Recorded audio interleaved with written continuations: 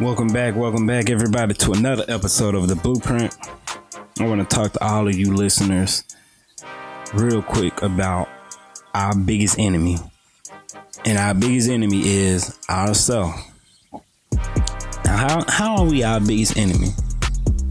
Well, a wise man I know once said this: the richest place in the world isn't Dubai or any of the popular answers that may come to mind, but a cemetery.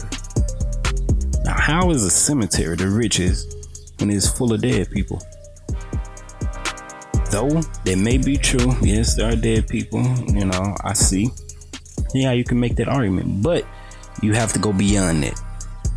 Go beyond the grave and all of that. Think about the ideas, the world changing innovations, and other potentially great things that could have been that went along with those people. Things that never saw the light of day because of lack of faith in one's self.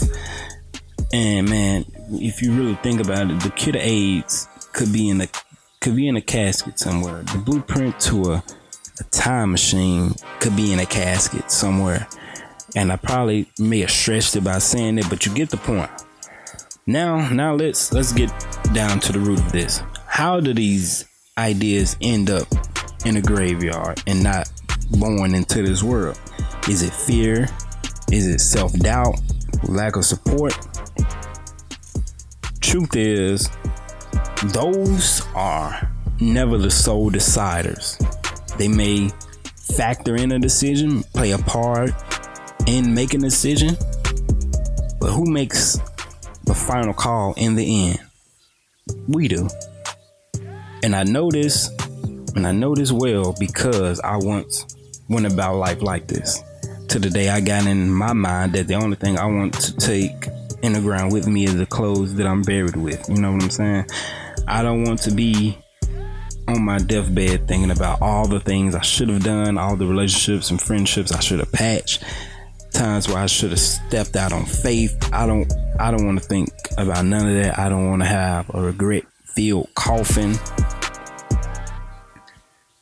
Man, so the way I end each of my days, I go to bed every night peacefully, knowing that I left no stone unturned in that day.